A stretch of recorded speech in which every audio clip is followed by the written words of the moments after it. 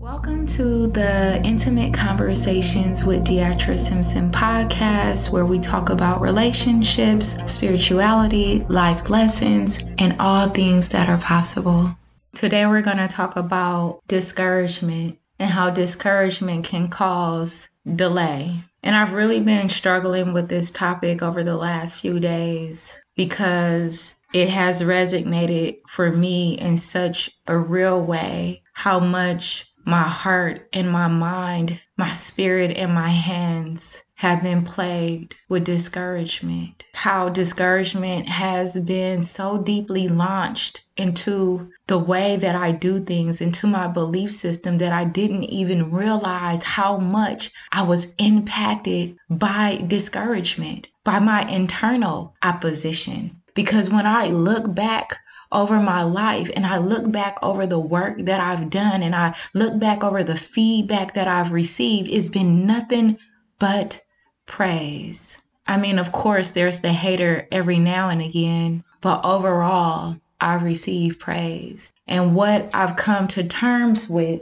I wasn't able to receive the encouragement that came from others to the point it gave me permission to rearrange what I believe about myself. And that's why it's so significant to give ourselves permission, because only you can change what's going on the inside of you. And when you are not aware and you are not conscious to the belief that is driving you, then you will continue to face the roadblocks or the barriers or the obstacles or the mountains or the valleys that go along with that belief. So for me, being discouraged and discouragement being deeply rooted inside of my belief system, discouraged because I didn't believe for the majority of my life that I mattered, that I had anything valuable to give to the world. You see, I grew up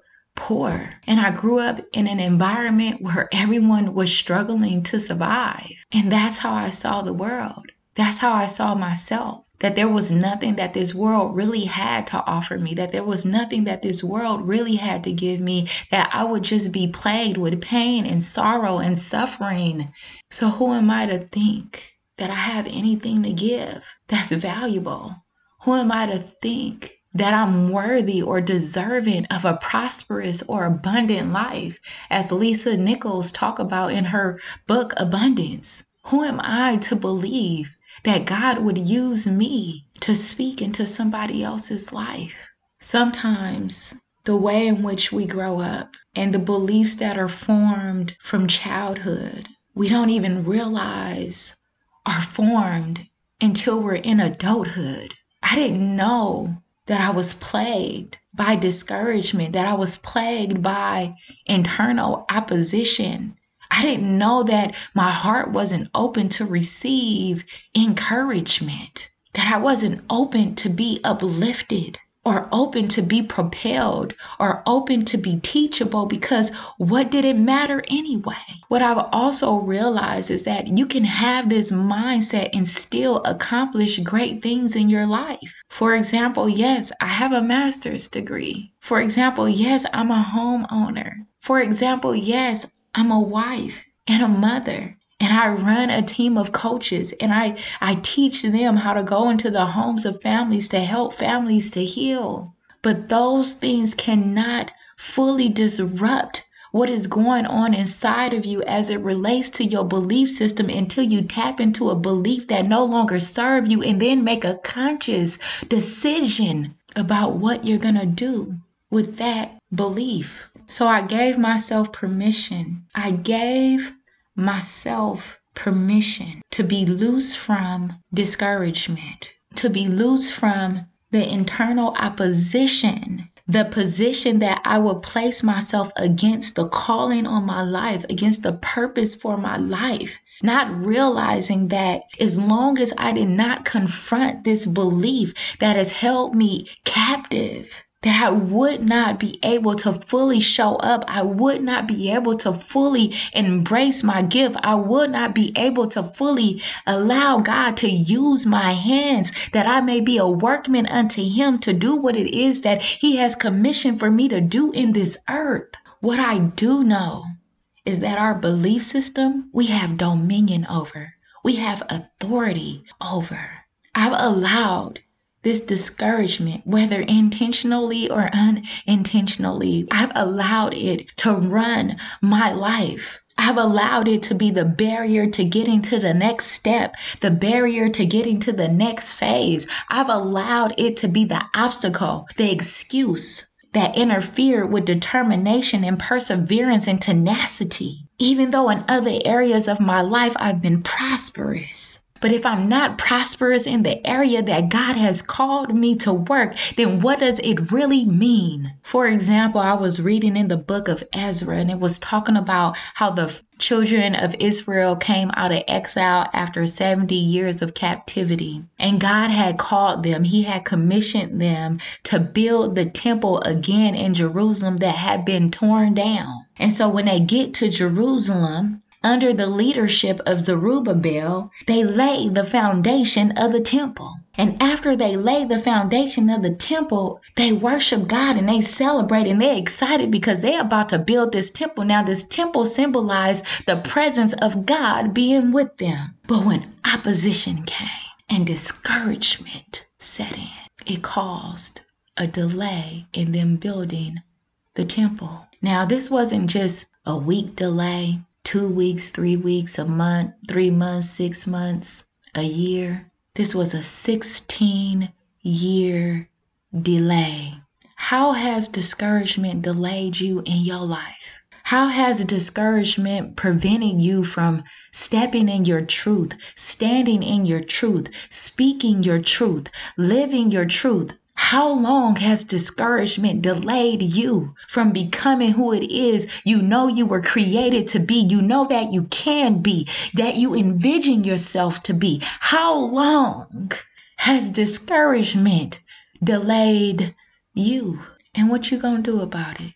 What you gonna do about the things that discourage you? What you gonna do about the things that create confusion in your mind, that stumps you and cause you to be stuck and make you feel like you are paralyzed to make the necessary decisions to spring forth, to propel, to leap, to jump? How is discouragement causing delay in your life? Where's the opposition coming from? I know my opposition was coming from inside of me because a part of me did not believe that I was worthy. A part of me did not know how to open myself up to receive that I am worthy. A part of me consistently rejected my own truth that I am worthy. Even for the children of Israel, God promised them the promised land because he loved them. And that's what made them worthy to go in to the promised land. I'm worthy because of who God is and because of his promise that he wants to fulfill in my life, because of the work that he wants to do through me. Just like you are worthy too. What work do God want to do through you that you've been hindering because of your own internal opposition, because of the naysayer that lives inside of you, because of the one who is the rejecter, whose voice is louder inside of you?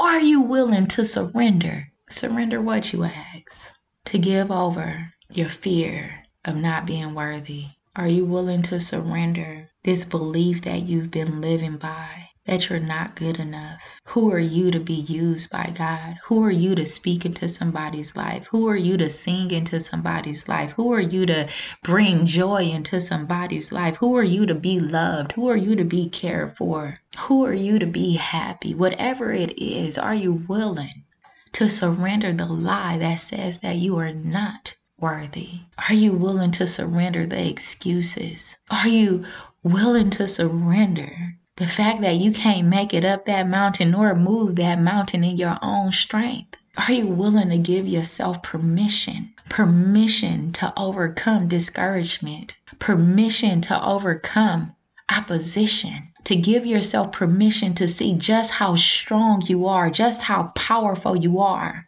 just how talented and gifted you are, just how much you have inside of you to give to the world, to see just how capable you are. Are you willing to give yourself permission to see you, to be you, in all that you are, in all that you were created to be?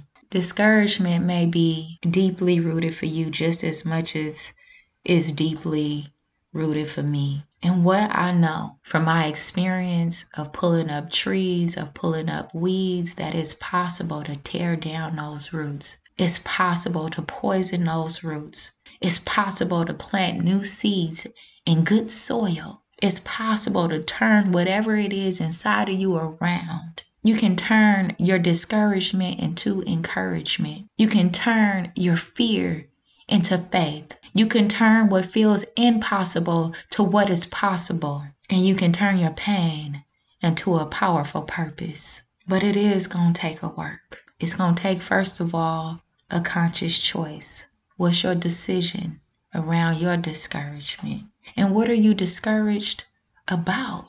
Make it plain. What you're discouraged about may be significantly different from mine, from someone else, from your partners, from your children, from your co-workers. But whatever it is, it matters. And when we come out of hiding around these things and we put it on the table, that is the only time we can really do something about it. So you got to make that decision. And then once you make that decision, everything that you say and do needs to align with that decision.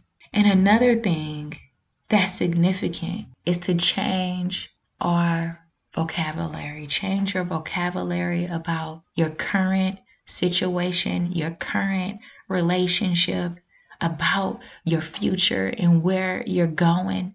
Change the vocabulary about how you speak about yourself, to yourself. Give yourself permission to be encouraged.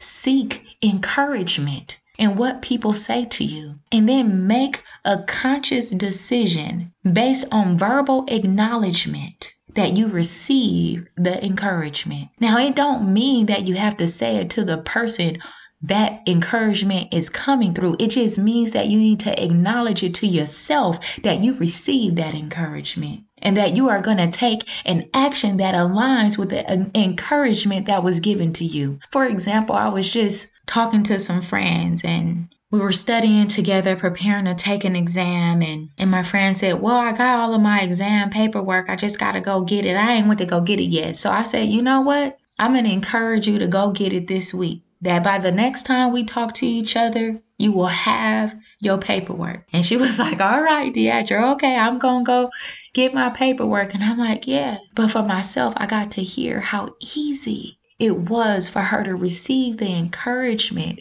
I also got to hear and see the expression on her face, the joy that she received because somebody cared enough to encourage her to do something that mattered to her, for her. And I realized that as an encourager, that I need to give myself permission to be encouraged, to seek encouragement, and to know when encouragement has come, and to take heed to it speedily, because encouragement is a gift. And it's the evidence of my agreement to be released, to be loosed from discouragement, from opposition that keeps me from becoming who it is that I was predestined to be. So what about you? What we gonna do? Can we do this together? Can we break free from discouragement together? Can we break free from the internal opposition together?